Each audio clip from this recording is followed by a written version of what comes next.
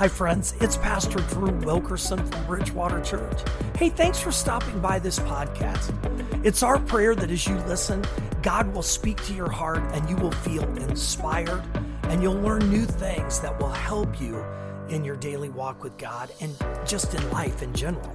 So again, thanks for stopping by and thanks for listening. Good morning, everyone. It is fantastic to be together this morning and to be able to share together from God's Word in a brand new series called Comeback. Now, when I think about the word comeback, I'm energized. Let me actually give you the definition. The definition of comeback is to return to life, to regain a favorable position, or to recover from a deficit. Let's just do it again. Comeback means to return to life, to regain a favorable position, or to recover from a deficit. I have one simple question. Do any of you think we need a comeback? I mean, when I look at this definition, I think, wow, after everything we've been through in the pandemic, we need a return to life. When I think about the regain to a favorable position, I'm just ready to move on, aren't you? And then, what about the deficits that we felt on so many levels? What a perfect message and series that we're beginning today to talk about a comeback, because we all need them in our lives. Now, I'm a history buff.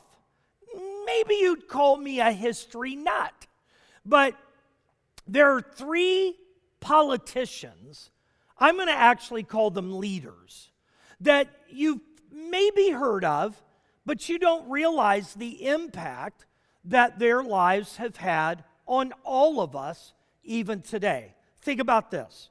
Ulysses S. Grant was a successful soldier, but he quit the army at age 32.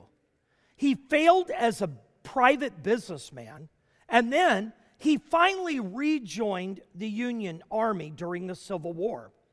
It was in 1862 that Lincoln placed Grant in charge of the Northern Union Army, and he led the entire Civil War for the president and for the United States to victory.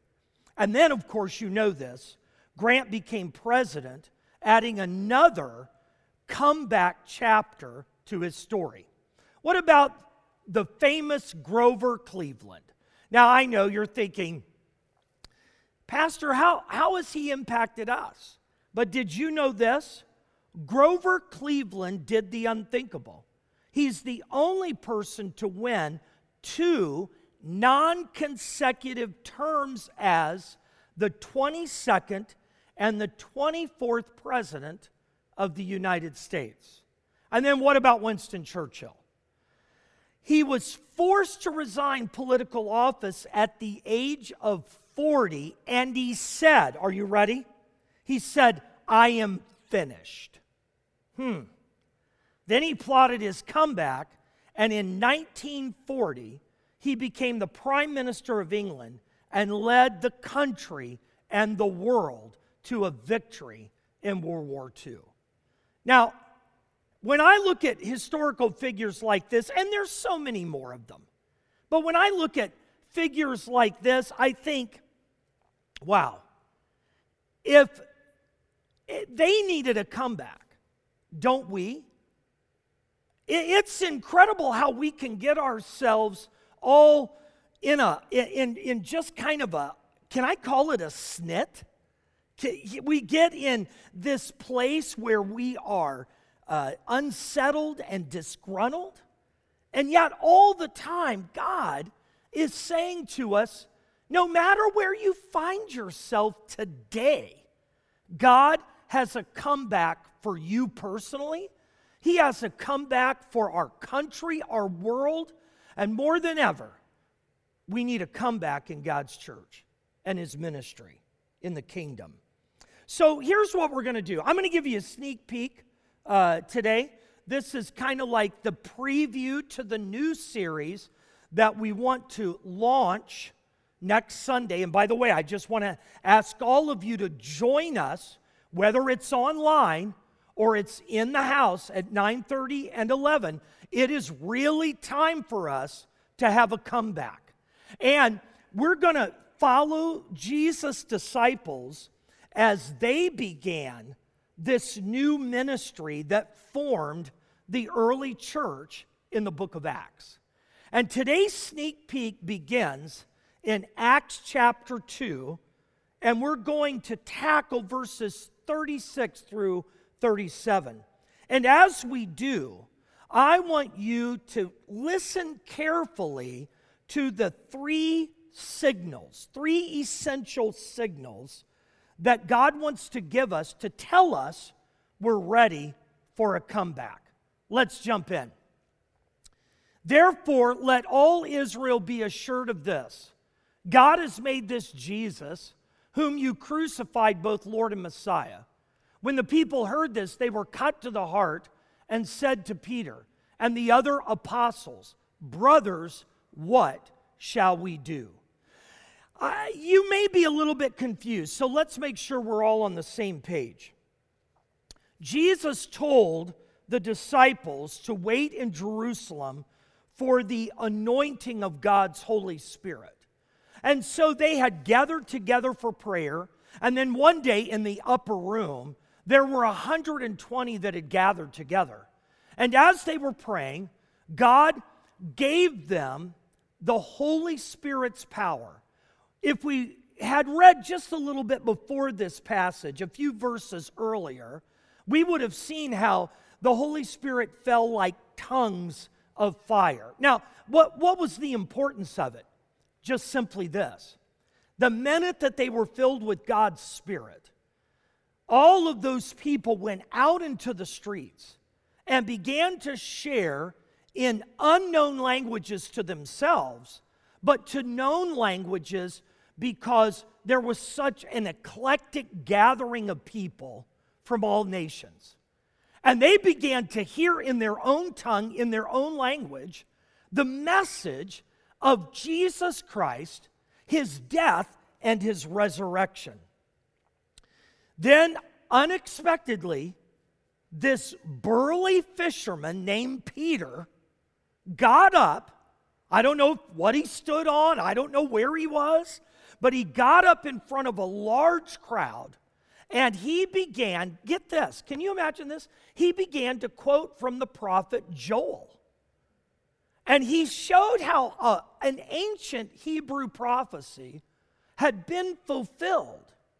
And as he shared the message, finally, he says in verse 36, "Therefore let all Israel be assured of this: God has made this Jesus, whom you crucified, both Lord and Messiah." Now, we're told in this passage that when they heard this, the people were cut to the heart. The word translated cut literally means to prick or to pierce thoroughly. Now, the minute that I thought of that, the minute that I read that from the Hebrew, my mind went racing back when I was a young dad. And we were living in a house with a finished basement, and there was something that I needed in the basement, and I flew down the stairs. As I flew down the stairs, I grabbed the rail, and unexpectedly, a piece of the rail about 3 inches broke off, and it went right through my hand. I didn't feel it at first, but once I got upstairs and showed it to Kay, my wife, she looked at me and she goes, "That's bad." And then she goes, "What are we going to do?" And I thought, I don't know what I'm going to do. So I called a neighbor who was a nurse. He came over. He looked at it and he goes, "Well, that's bad." And I go, "Well, what can we do?" You don't want to hear these words. "I really don't know." Seriously, I'm not kidding. He goes, "I don't know what we do." He left, and Kay goes, "Are you going to go to the emergency room?" I said, "No, I'm going to man up," and I pulled it back through my hand. Wow, What an experience, and what are you ready for this? A piercing. In fact, what was odd, I went back down later that week to find where it had broken off. That entire rail was smooth everywhere. I never found it. Think about it like this. That day, on Pentecost Day, when the people heard the message that Peter preached about Jesus, they were pierced, they were cut, they were pricked to the heart in such a way.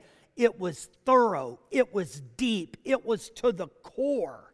And they said to him, what do we do? Brothers, apostles, Jesus followers, what do we do? Now, this is what I think is exciting. It was time for a beautiful message to become a personal story of life transformation.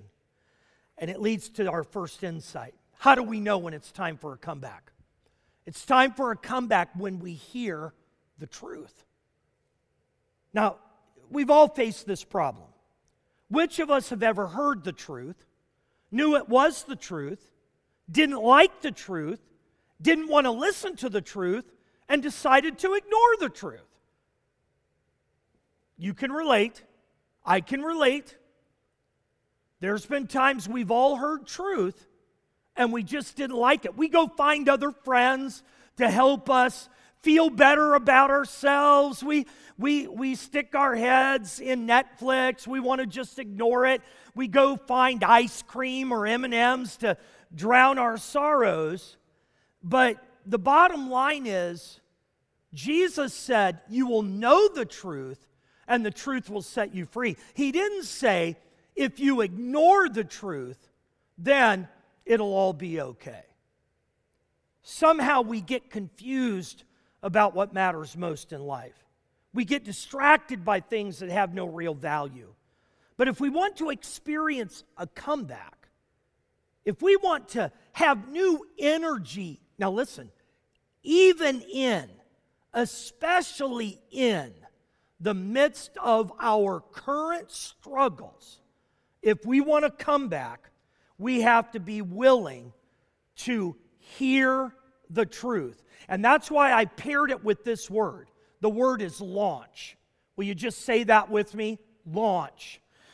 Kay and I, our first ministry, our first place to live after marriage, our incredible beginning of our journey was in Orlando, Florida.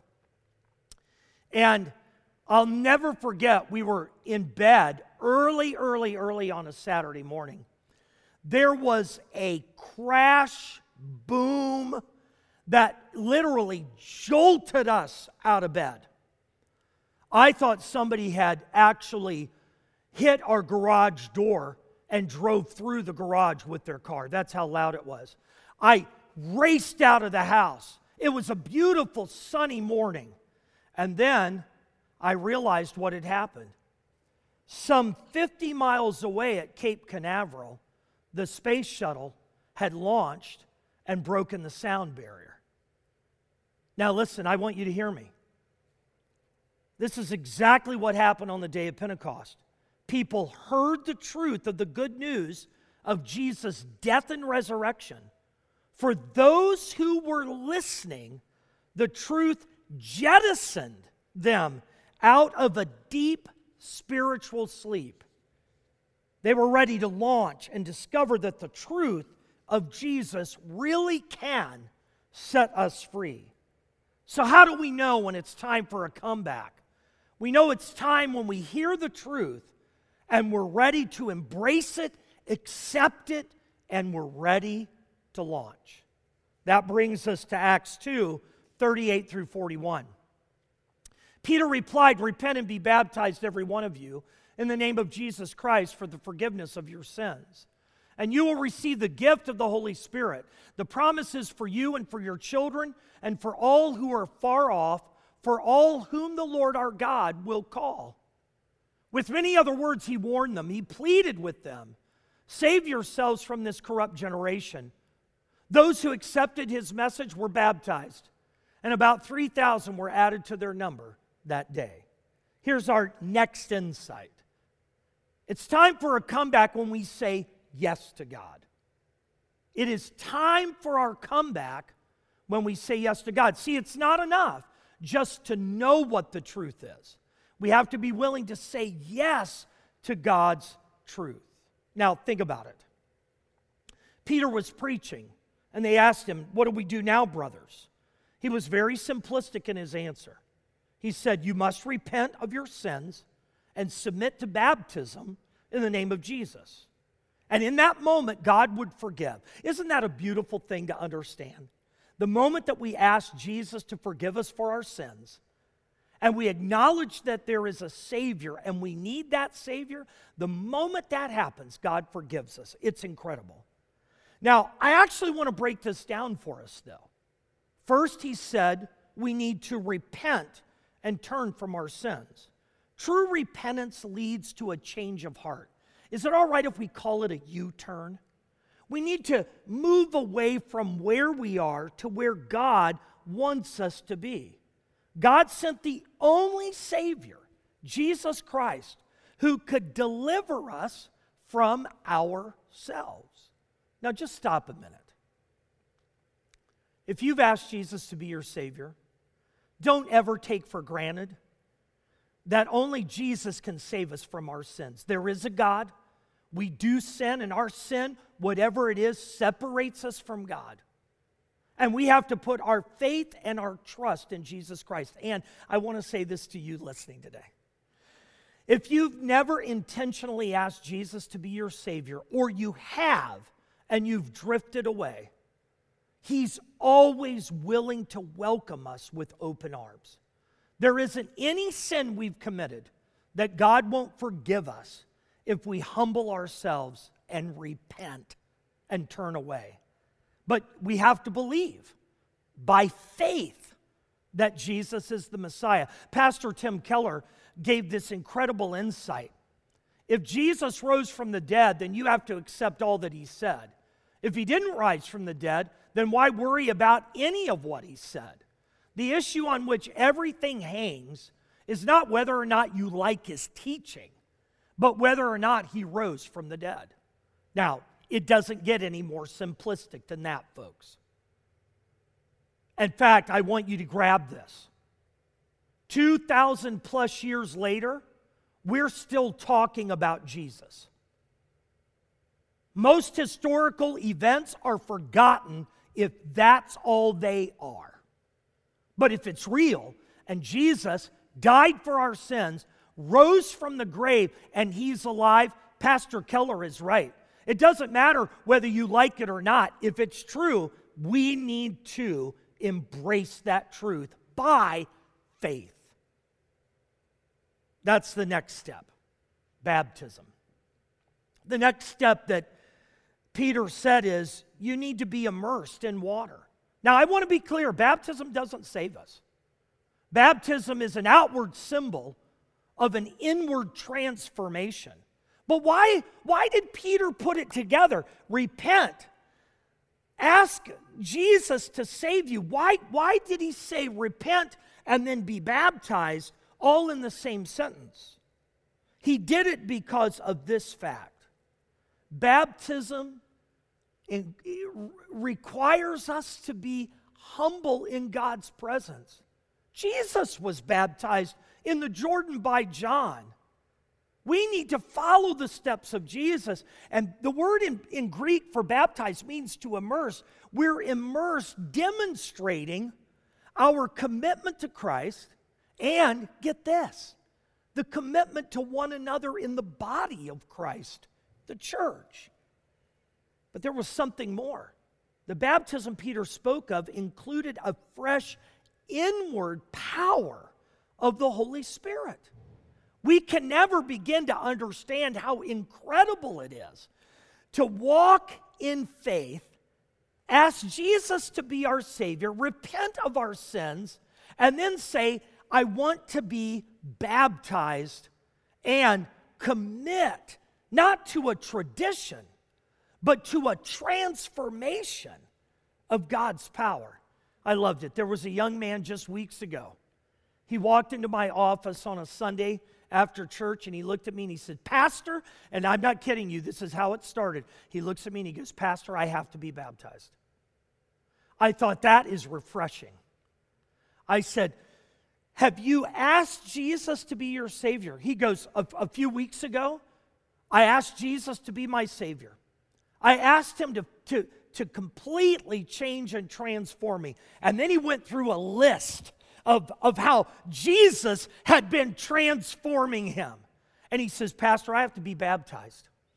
And I had the privilege just a few weeks ago of baptizing this young man and to celebrate with him. I want you to hear me. The enemy of our soul is trying to rob us of joy. He's trying to rob us of peace. He's trying to rob us of everything in this pandemic. And I want you to know that Jesus Christ is alive. We are in God's presence.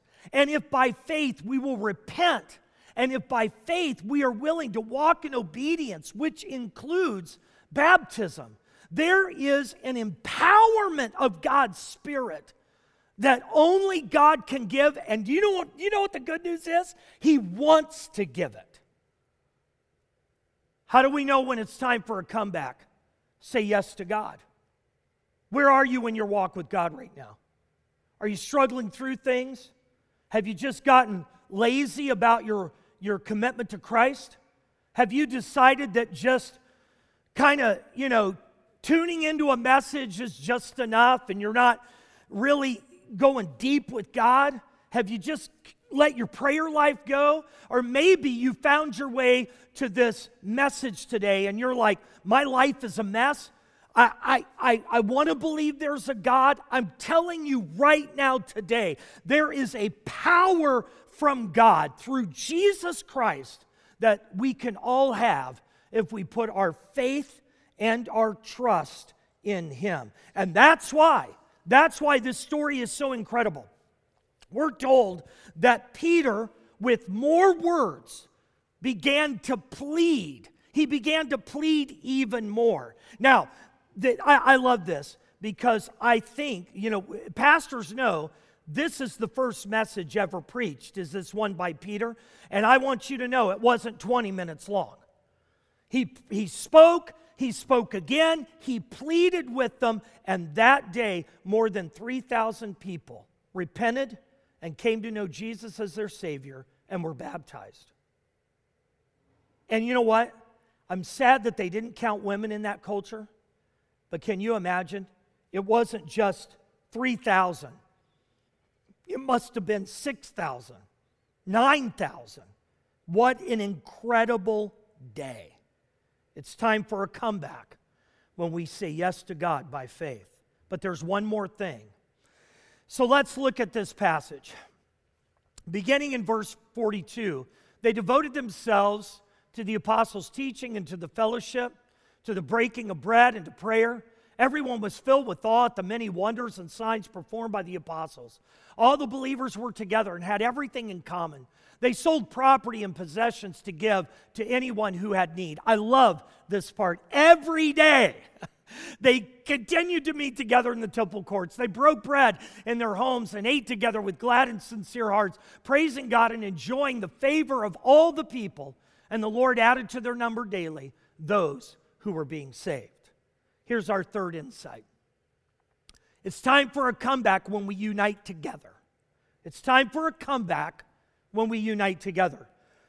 Now, I don't have time to break all of this down, but I do want you to see clearly what happened in the formation of the early church in Acts.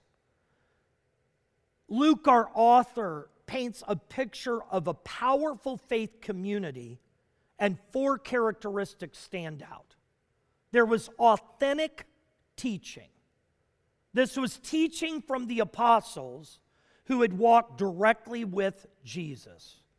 Never underestimate that we need biblical teaching and biblical preaching in our lives.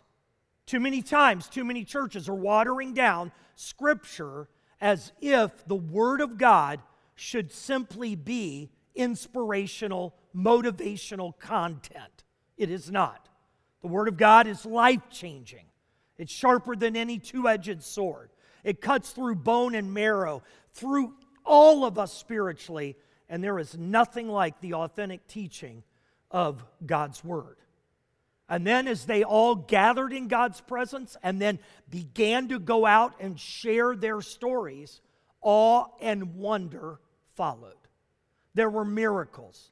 Lives were changed. People were saved. People repented.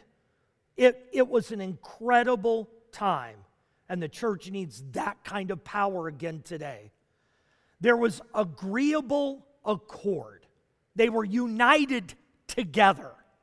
They understood how to get things done, because think about it.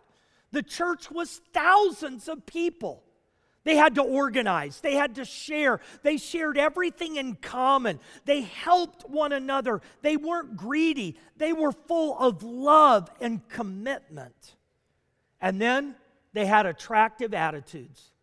Think about it. We're told that beyond a shadow of a doubt, people noticed, they heard the story again and again, and God kept adding to their numbers daily. In fact, I want to just make sure I say this. It is essential that we in the church today commit to authentic biblical teaching. We expect and believe in awe and wonderful miracles to happen, that we have agreement together and we keep our eyes focused on Jesus and not on our likes and our dislikes, and that we have attractive attitudes that will attract other people into God's kingdom and into God's church. And I realize more than ever, and we'll talk about this in the coming weeks, I realize that there is a real struggle among especially younger people today about what is the church and who is God. And I want to say this, the church is not perfect. We're not perfect people. This preacher that's preaching this message, please understand, I'm not perfect. I'm a man who has sinned and fallen short of the glory of God, but I want you to know I serve a perfect God of love and grace. I believe in a Savior who can transform our lives. And by the way, too, I want to add this. That's why we encourage all of you to get into one of our small groups, one of our life groups, online or in person.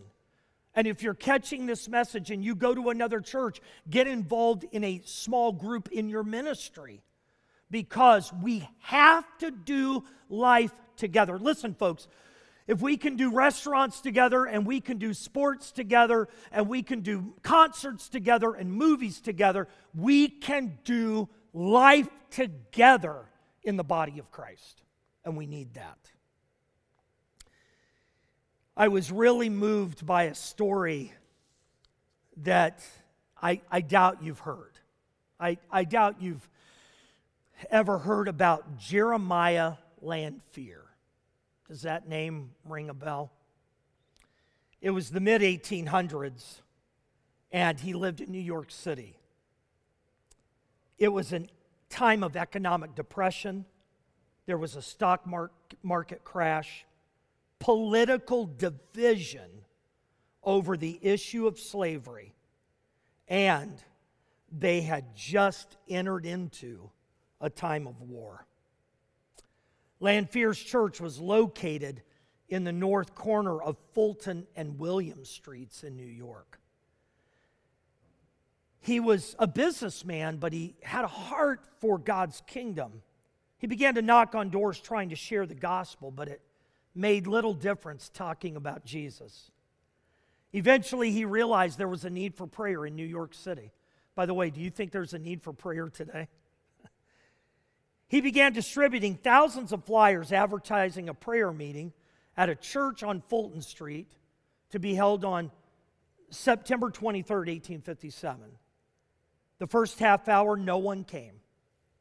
Then 5 people came, and they prayed together for a few more minutes. But in a matter of weeks, Jeremiah Lanphier would not give up. And in a matter of weeks, All of a sudden, there were prayer meetings all throughout New York City.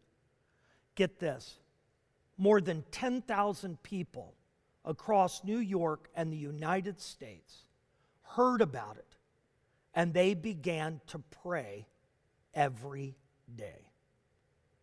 Within weeks, 10,000 people per week were accepting Jesus as their Savior.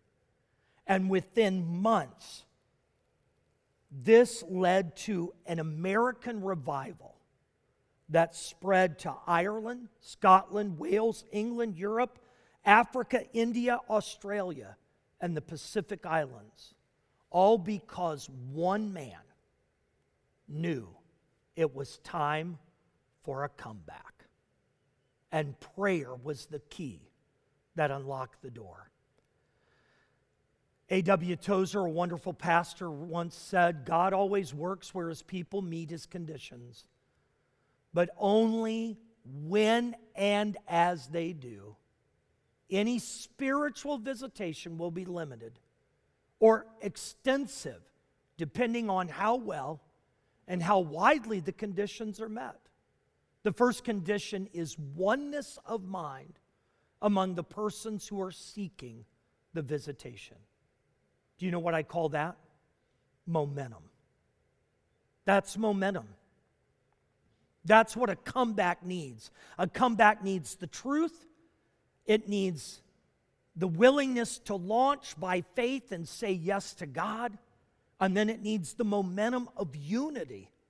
And more than ever, we need that kind of momentum today. Would you do this with me? I'm just going to walk out here and I'm going to ask you to stand in your homes. Would you do that?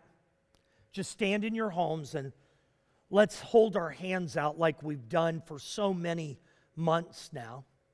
Just hold your hands out. And I want us to pray that we would have the willingness to launch and accept the truth, to have the faith to believe in the powerful message of Jesus Christ, and then to build unity and experience momentum that will change our church, our world, and will change our lives. Let's pray. God, we need a comeback. We need a comeback, God. We need to see you work in ways we cannot imagine or dream. We need to put our faith and trust in you. Jesus, forgive us for our sins. We repent. God, we need to repent. And it doesn't mean we'll be perfect. It just means that in humility we recognize that we need your help. And God, I pray that we would put all of our faith and our trust in you. I pray, God, right now that you would hear this prayer and the prayer of your people, and you would visit us with a comeback revival of lives that transform us from the inside out. God, let this be the most incredible season that we've experienced. And may we put all of our trust in you. By faith we launch. And we believe that you will give us the momentum that we need. And we trust this prayer to you, Jesus. Amen. I love you so much. You're incredible. If you have accepted Jesus as your Savior, let us know online. Just say, I asked Jesus to be my Savior. If you give us contact information, we'll reach out. If you want to be baptized, tell us. But more than ever, just know this. You're not alone. We're in this together. I know we're still moving through, but it's time for a comeback. And we believe that God will give us that as we put our trust in Him. I love you. And until we see each other again, take heart and be transformed. Hey friends, thanks for listening. And if you want to be a part of our e-family, then all you have to do to join us is click the link below, and you can check us out on our YouTube page. You can also join us on social media. And if you'd like to support the ministry, then just click the link to give. We're so grateful for all of our partners, and together we can do more than we can alone. So again, thanks to all of you for listening to this podcast, and also thank you for helping us reach people around the world for Jesus Christ.